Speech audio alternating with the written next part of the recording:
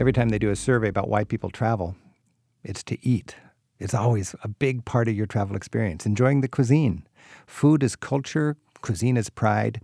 Eating is integral to a fine vacation. And we're talking a European vacation right now. And time again, I've learned that you don't need to be rich to enjoy eating your way across Europe. I'm joined by two gourmets, two guides, two people who really know how to eat well in Europe, Jamie Blair-Gould and Nina Derricks. And Nina is Flemish-Belgian. Jamie's from Britain, but he's living in Italy right now. Nina and Jamie, thanks for joining us. Thank you. Nice to be here. Jamie, if I say food is culture and cuisine is pride, how does that resonate with you? I think that's probably correct. I've never heard that expression, but I think just made it up. Oh, very good. Thank you. No, I understand that. I mean, sometimes I think, particularly in Britain, we just eat to live. Right. Whereas cuisine has other elements, passion, history, tradition, all sorts of other aspects to it. Yeah. And Nina, when you think of regional pride, how does that tie in with the cuisine? When I think of my own country and of my own region, Flanders, we come from a farmer's background. The products that are being used in your cuisine have first of all been selected in the local shops. They're often farmers' products. It's very important to judge your ingredients from the beginning and then get the best out of them in your cuisine. It really reflects a mentality, I would say. So how does ingredients work into Flemish cuisine and culture? How does that all tie together? And by the way, Flanders would be the northern part of Belgium, basically. It's the northern part of Belgium. So Belgium is bilingual. Right. The southern Walloons speak French. The northern people in Belgium speak Flemish, and you are Flemish from That's Flanders. Right. And then, of course, not to forget, we have a German community in the east. And in Brussels, it's all mixed up. It's all mixed up, and I think the first language there is English now. But when you go to Brussels, people love food. I mean, you can eat very well in Brussels. Absolutely. In Belgium, we say that we have French-based cuisine and German portions. So, best of both worlds, but it takes twice as long to digest. Heavy food. That's right. Now, when you think of regional ingredients and the history and the culture tying together, give me an actual example of that in Flanders. For instance, we eat a lot of hare in Hare? Belgium. Yes. You mean what do you rabbit? call it in American? Rabbit and hare made in stews, which refers back to the farmer's background again. So in the Middle Ages, if they need a little bit of meat, they'd catch a rabbit on the edge of the farm? Yes, that too. And also our local farmers. For instance, I grew up on a local little holding, and my father, we had all pet rabbits. And for us, it was very clear that we would eat those rabbits at the end of the day. Oh, that's very frightening. You're a little child and you get to be friends with a rabbit, and then someday soon it'll be on your dinner table. We never saw it that way. We just knew this was food, and for a while it's there and you can cuddle it, but you eat it. I met a woman who has a farm in the Dordogne. It was a goose farm, and they were force-feeding their geese. And all these geese, they grow up quite quickly. Jamie, can you explain to us the process of the gavage? Not exactly, no. So, Jamie, you're reluctant to answer that because it's considered barbaric to force-feed and slaughter the geese? Or? Well, no, it's a contentious issue. I think particularly today there are those that feel that it's quite a cruel process. I have to say I kind of fudge the issue. I don't go out and buy it, but if I'm served it, I eat it. Do you enjoy it? Oh, yes. And you don't have to go to confession afterwards? I should do. You should, yeah. Let me be bold enough to alienate a few geese lovers and talk about the gavage. Because foie gras is a beautiful thing. Do you have foie gras in Belgium? No, we don't. It's a very French thing. It's a very French thing. To the French, and a lot of English go down to the Dordogne for their foie gras. Dordogneshire, yes. Dordogneshire. It's just invaded by English people, and they got one thing on their mind when they get down to that beautiful part of southern France. Probably two things, foie gras and wine. Foie gras and wine is a nice marriage. Beautiful together. When I leave Dordogne, I need foie gras detox. Now, let me give you the case, because I went there as sort of an investigative reporter, because I know in Chicago for a while, foie gras was not allowed to be served. I mean, it was just considered so barbaric. But the French goose farmer thinks differently about this. I visited this farm outside of Sarlat that welcomes travelers in to go to the farm and see the geese. And this woman there explained to me that the geese are very carefully taken care of. The geese are force-fed the corn several times a day, and their livers are basically a quarter of a pound. And then after they've gone through this force feeding, they become to be about 1 kilo or 2 pounds, 2¼ pounds, and then they're slaughtered. And the French love to eat this big goose liver. The historic story, way back when, in the Middle Ages, French would catch these geese that had gorged themselves to grow their livers so they could make the migratory flight all the way down to Egypt. And they found these geese and they ate the livers and they said, this is beautiful. And they thought, why don't we save the geese the trip to Egypt and we'll just grow them here on the farm, feed them until their livers get fat, and we'll slaughter them and make it part of our cuisine. To this day, they've been farming geese and force-feeding them. This friend of mine on the farm said the best foie gras is from the geese that have peaceful lives, that are well cared for. They're outdoors a lot and so on. It's a pretty quick process when they go through the force feeding. And then like any other animal in the food chain below us, they ultimately get slaughtered and ended up on the table. The reason I thought about this because Nina was talking about having rabbits as pets. And then one day the children's pet is on the table and it's dinner, and it's part of the process. And in Europe, I just think people are close to the ground. They realize we've done this for ages. This is part of our culture. And in France, maybe not in Belgium, but in France, the foie gras is a big deal. And in Flanders, you eat your pet rabbits. And we also eat our pigeons who are used in pigeon racing. And if they're not champions, they get put in the pot. We make soup out of our losers. So there's an incentive for pigeons to be good champions. Absolutely. My goodness. Now, when I'm running around Europe trying to find good places, I work hard to find good restaurants, and I'm realizing there's a change in the way people find restaurants, and there's these applications on iPhones and so on. In the United States, we have Urban Spoon and Yelp and this sort of thing. In Europe, is there a similar kind of application that people would have on their mobile devices where they can get other people's recommendations of restaurants as they travel? As far as iPods, I'm not aware, but I'm not a technical champion. But certainly in terms of the internet, there are definitely recommendations. So what's a good source on the internet if people are wondering, what should I eat when I'm in Amsterdam or Paris or Lyon? I'd just Google it, and I'd Google recommendations, and then it would come up, and then you could just hit the one that you wanted to. Traditionally, it's been a lot of people are really into the Michelin guides, the Yes. Michelin Red Guide. Yes. And I know the Michelin Green Guide because it's really good for sightseeing and history and art.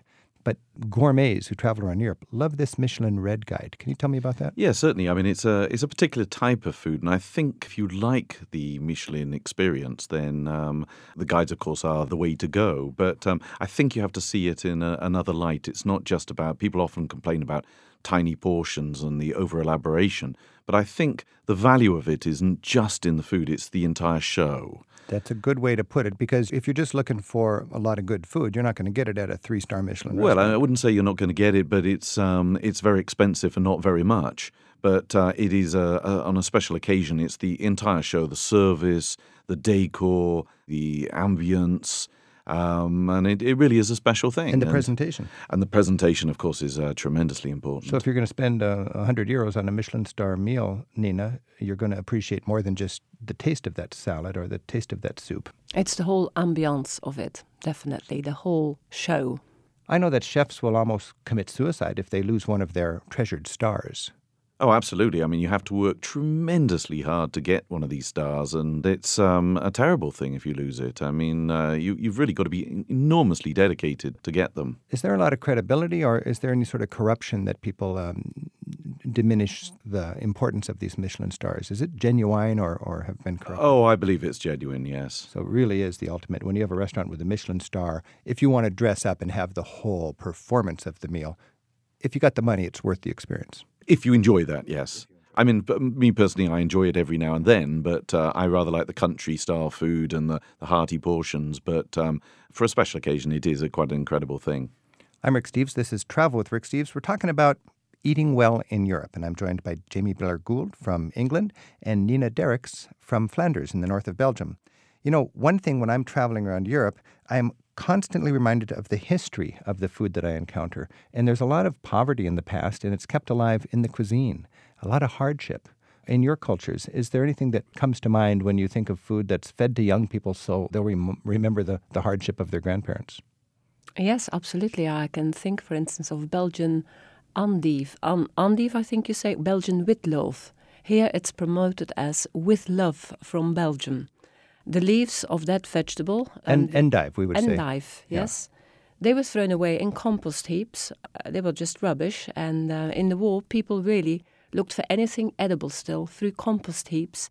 They found the roots of these vegetables buried underneath, started eating them, and thought those leaves that sprang up from those roots, which formed the light bulb, were highly edible. Now, that poor food has become a delicacy all over the world. And as I said, it's exported as with love from Belgium. With love. Reminding of the time when people had to scavenge just not to starve.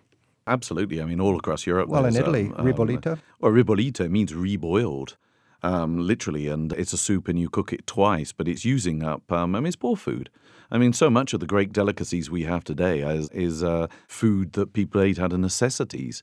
And ribollita is definitely one of those. In Trastevere, you go out to the near the slaughterhouses, and there's restaurants that are specialties and all the little bits of the meat that wouldn't be sold in the market. Exactly, just like the bouillabaisse started off. What you call bouillabaisse in the States is a very luxurious dish, but the original one in Marseille is made out of tiny little fish that weren't sold in the markets. They're rockfish. They cook it with potatoes and saffron, and it was poor people's food, and today it's become highly luxurious. A good thing to know when you're traveling through Europe. I'm Rick Steves. This is Travel with Rick Steves. We're eating our way through Europe with Jamie Blair-Gould and Nina Derricks. When I travel in Europe, a lot of times I'm with people that just don't want to touch something because it's gross. There's a fish with a head on it or something like this. And I like to go to the little bars in Europe, all over Europe, and eat ugly things on toothpicks and wash it down with local wine. Wonderful little hors d'oeuvres. I was just in Estonia, and they were selling pig's ears. Crunchy fried pig's ears. And it was wonderful. It was the best thing I ate in Estonia. They told me a lot of people in Estonia, they don't emigrate abroad because they can't bear to live without their rustic bread. It's like cake. It's so good, the bread in Estonia. When you're traveling around Europe, Nina, do you find that there's some sort of foods that might initially seem a little gross or put you off, but that you really have to try and at least to give a whirl? I would say I'm not a big pâté fan, but I always give it a go, and you actually come across wonderful textures and blends. I would say give pâté a go. I like that because all over Europe you can find local pâtés, and visually they're not always the most appealing. But you say you recognize different textures. Yes, different textures, different combinations of flavors with berries that you cannot imagine. That, yes, I think is definitely worth it. A pâté. Yes, pâté and cheeses, etc. as well. Jamie. Oh, I have lots of gross ones, which I like. Tell me your favorite gross food. Two I've got to think of in France straight away. The œufs omelette, which is poached eggs in a red wine sauce. Most people think it looks gross because you make this concentrated red wine sauce with the little pearl onions and the mushrooms and the lardon, the bacon bits, concentrated, which is like beef bourguignons of Muret sauce. And then you poach them eggs, and then you crack the eggs in there, and all the gooey yellow yolk oozes into the red sauce. And most people think, oh, that's gross, but I tell you, that's the best breakfast delicious. You can think of. Mm-hmm. But perhaps even more gross would be, for Christmas specialty in Rome, is the testa di abbacchio, which is literally a baby sheep's head. It's particular at Christmas time, and they actually split the head, they cleave it right through the middle of it, and so you get half a head smiling at you with the so half a nose. I need to half a nose, half a brain. You literally you scoop a little of the brain out, you pull the jaw apart, eat the meat, and then the pièce de résistance is the eyeball, which actually tastes like a sweet roasted onion. You've eaten a baby lamb's eyeball on Christmas? I certainly have, and it grossed like a lovely me out, but it was a boyo thing where you were challenged to eat it, and I have to say it was really pretty delicious. Nina, is there anything in the Low Countries that would rival that in grossness? I don't think so. I think Jamie's gross level is lower than mine. What about haggis? Haggis, that's a good thing. Haggis, haggis is... Nobody up there will tell you what they put in it.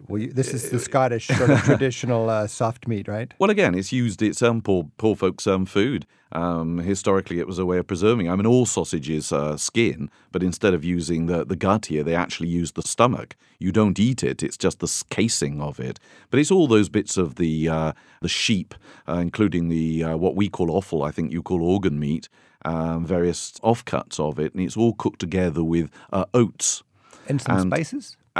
Very little onion, and today they may put a bit of garlic. Some people try and spice it up, but quite honestly, it's that wonderful flavour of the oats mixed with this, and then it's boiled up and usually eaten on Bairns night and cut with a ski and do, the little knife in the cross of St Andrews, and then you pour a wee dram on the top and eat it with nips and tatties, the yellow Scottish turnips and mashed potato. Yum. So that would really, the poor Scottish food from ages past and today, celebrated with much fanfare. And Robbie Burns even has when they're piped into the table, and Robbie Burns even wrote a poem, an ode to the haggis, and all I remember is the last line, which says, "Great chieftain o' the puddin' race." I'm Rick Steves. This is Travel with Rick Steves. We're eating our way through Europe with Jamie Blair-Gould and Nina Derks, and our phone number is 877-333-RICK. You can email us at radio@ricksteves.com. Garrett's on the phone in Chicago. Garrett, thanks for your call. Oh, hi, Rick. I just have a question. In general, I'm just curious about breakfast in Germany. How come it's so hearty and there's so much variety to it compared to the usual bread or Danish and coffee that you get in Italy, France, and Spain?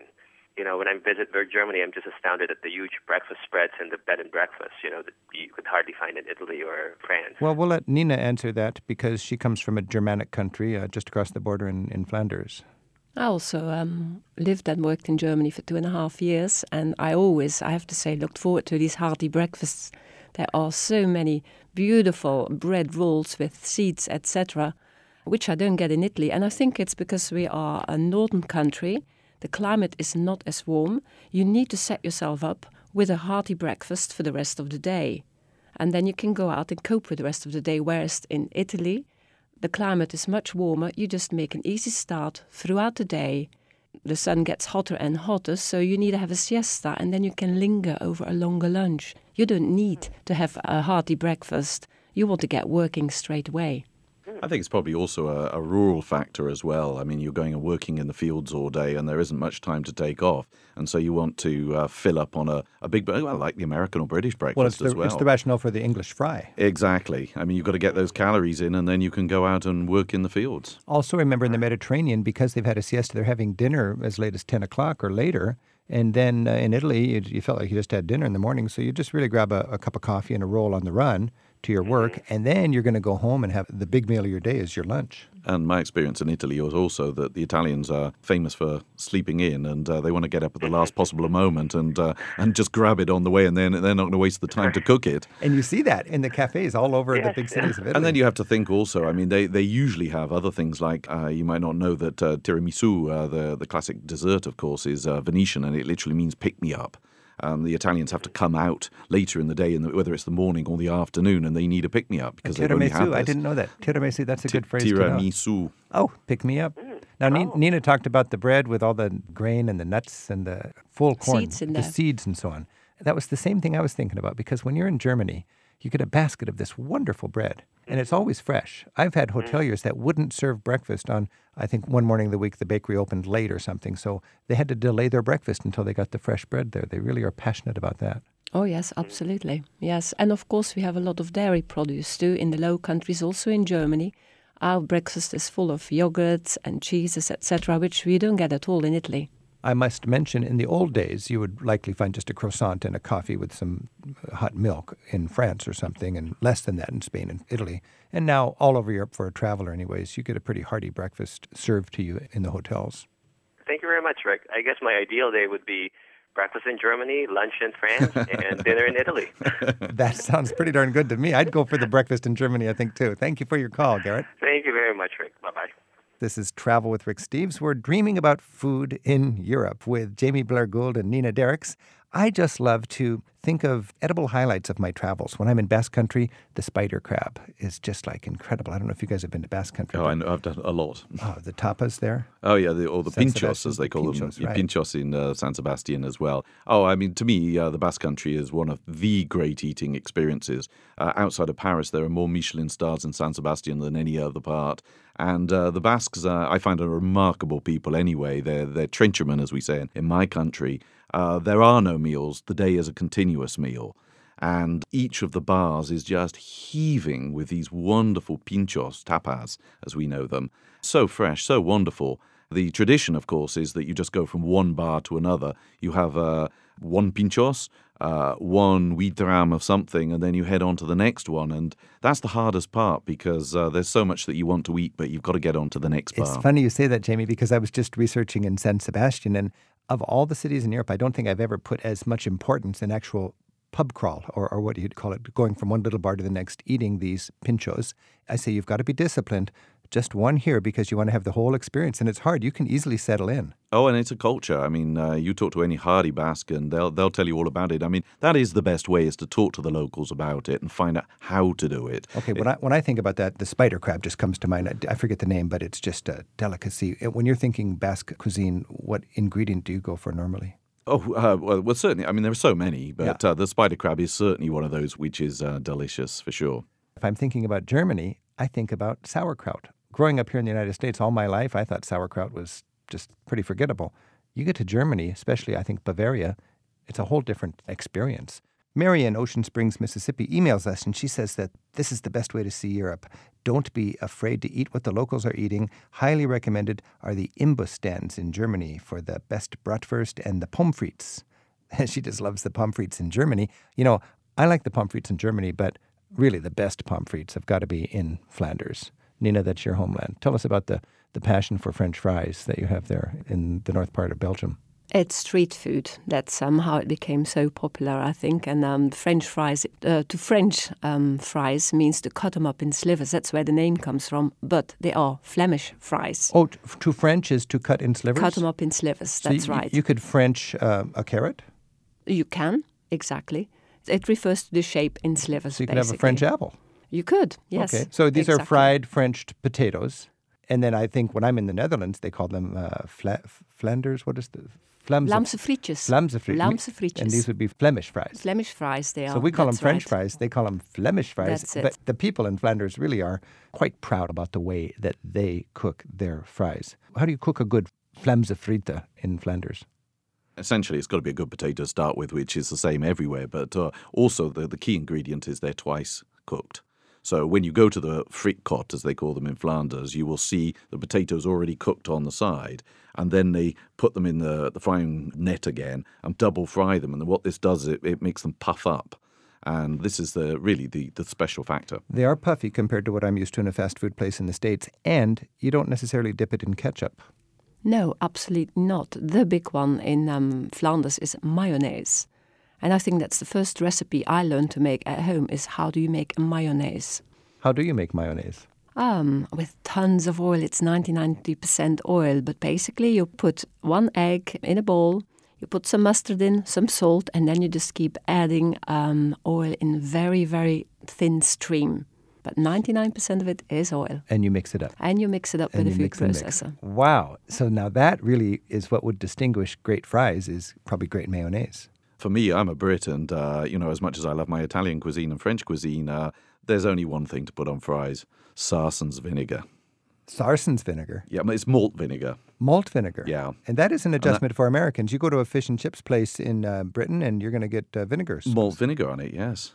And that's the way to go, with lots of salt. Yeah, I think for me, mayonnaise on frites is like putting fat on fat. Whereas when you put vinegar on it, it kind of cuts the fat. So that's what makes it special. And I would say I absolutely agree with that. There's only one way to have Flemish fries. It's with malt vinegar. But good ideas travel really slowly sometimes. That's a big leap for a Flemish person to acknowledge that the British-style malt vinegar on the fries is the best way to do it. Very dangerous, I would think. Yes. When we think about Britain, Britain is making great strides in respect to its cuisine, even beyond the French fries. Yeah, I would say I think Britain's always had tremendous ingredients. And I think there just isn't this culture. Living in France and now in Italy, I think that the regional recipes are handed on from mother to daughter and son to whatever. But in England, the ingredients have always been very good, but there just isn't this tradition of passing on the recipes. But if they have their ingredients that are good, they cook them and cook them and cook them until the peas are mushy. Well, the mushy peas is a specific thing. It isn't actually your regular pea. It's a particular type of pea called a marrow pea, which is much more starchy. It's really quite delicious. These mushy peas actually become more like a porridge. Okay. And it's the thing to have with your fish and chips. People brag about it. You see shops all over Blackpool Absolutely. bragging about their mushy peas. Mushy peas. But you go into the pubs, and pub grub used to be notoriously forgettable, and now they take great pride in their crispy vegetables and wonderful dishes in the pub. And it's a lot of times associated with a restaurant, which would be quite expensive, and you eat in the pub, and it's remarkably affordable. A lot of the pubs seem to be doing a lot of continental food, but for me, I like it when the British stick to what they do best, but just cook it well. For me, the best thing out is like a steak and kidney pie, and if you don't like the kidneys, which I do, then just have the steak and ale pie or the steak and mushroom pie, chicken, turkey and ham pie. Oh. And I like a shepherd's pie. A shepherd's pie or cottage pie, and the difference there is that shepherd's pie is made with ground lamb, rather, and a cottage pie is made with ground beef. Jamie and Nina, I'm really big into trying to share the culture and the history and the art with people, and I use as a rack to hang these ideas, buildings and sites and tangible things. But if you know the cuisine, you can also hang the culture, an understanding of the culture, on the cuisine. I think very much so. I think you have to understand, and this is what I've learned living in Italy, is that it's part of the tradition. The Italians, for instance, will not just drive out to where they know a good winery to buy wine, but they'll also go out to a place where they grow rice or other produce, and it's just very much part of the tradition. Anywhere in Europe you can go, you can stumble onto forgettable food, or you can hit the specialties. I think you should have, as part of your ethic as a traveler, a determination to try the specialties. They can be serious cuisine, or they could simply be the macaroons on the Champs-Élysées. Absolutely, and pretty much every town has a specialty, so it's just a question of doing a little research. Specialties. Barnacles, percebes in Lisbon, in Portugal. Well, those are quite incredible things. I mean, what you have to remember there is that a lot of people lose their lives fishing for these things. They actually have to climb down in Galicia, where I've had them. They've actually had to climb down over the cliffs, which is extraordinarily dangerous, to pick these things off the rocks at the bottom with the waves crashing in. Enormously dangerous. So consequently, quite expensive. Consequently, very expensive. And frugal as I may be, I splurge for the percebes, the barnacles, when I'm in Galicia and in Portugal. And they're delicious. Quite ugly, but delicious. You can get them in a market and actually have people cook them up right there in little cafeterias in the market for you, fresh off of the stalls. And that's when they're so nice. I mean, it's eating in situ right there. Freshly steamed barnacles with a nice local beer. That's good living. Well, we could talk forever about the food of Europe with Jamie and Nina, but we're going to wrap this up. And I'd like to leave people with just one beautiful European flavor in their mouth. Nina, if you were to share one special taste treat, take us there. I'll take you straight into one of the cafes in Antwerp, where I'd sit down in front of a plate of mussels. They count on 1 kilo per person, and you ate your way through mussels, preferably in the months with an R, when the mussels are best. The month? Having an R, with an R. If the month has the letter R in it. Then the seafood is best, traditionally. Then the seafood is best.